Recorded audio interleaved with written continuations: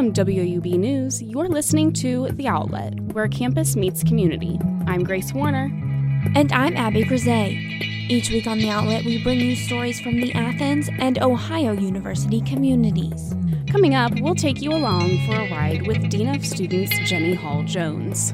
We'll also introduce you to the genre of steampunk and go in-depth on the Steampunk Spectacle that took place this past weekend. We'll give you all the details and more coming up right here on The Outlet.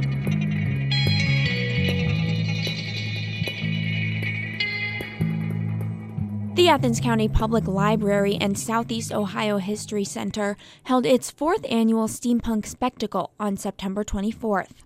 Taking you inside the event is my co-host Grace. Noah Greenfire, who says his stage name for the night is Professor Solomon, is dressed in slacks and a purple button-up shirt with a beaded bolo tie pin. Combining the old with the new, envisioning the future. Combining the old with the new, envisioning the future. That's Noah's favorite part about steampunk. Steampunk is a subgenre of science fiction, blending futuristic design with a 19th century aesthetic. The Spectacle is an all-day event covering aspects of steampunk. The Spectacle was the brainchild of librarian Todd Bastine. I was having a meeting with some people from the Athens Historical Society, and it was about a totally different matter. And I said, I'm trying to cook up this thing called, I'm trying to cook up a steampunk festival. You guys know what steampunk is? And they said, yes. And I said, wouldn't it be a cool way to get people interested in history again by taking things from history and giving them a contemporary spin, getting people engaged by making it a living thing. This year's theme for the Spectacle was Wild West. Events throughout the day included 3 workshops focused on creating artwork from the time period, educational sessions learning literature in steampunk, as well as a Victorian tea time for attendees. Airship Athena, the only steampunk club in the Athens area, first got its start along with the Spectacle 4 years ago, and has played a huge part in the event ever since. This year, for example, we created for the library a shooting gallery. We spent hours drawing, painting, and carving out targets for it. And then Larry King and his Athens High School class, science class, helped build the machine that was actually the basis of the gallery. So we also hosted and have hosted for the last 3 years low tea with Airship Athena, which is like high tea but a little less formal. That was Lee Spellman, who is the photographer for Airship Athena. They aren't the only group helping with the Spectacle. Jessica Siders is the curator at Southeast Ohio History Center.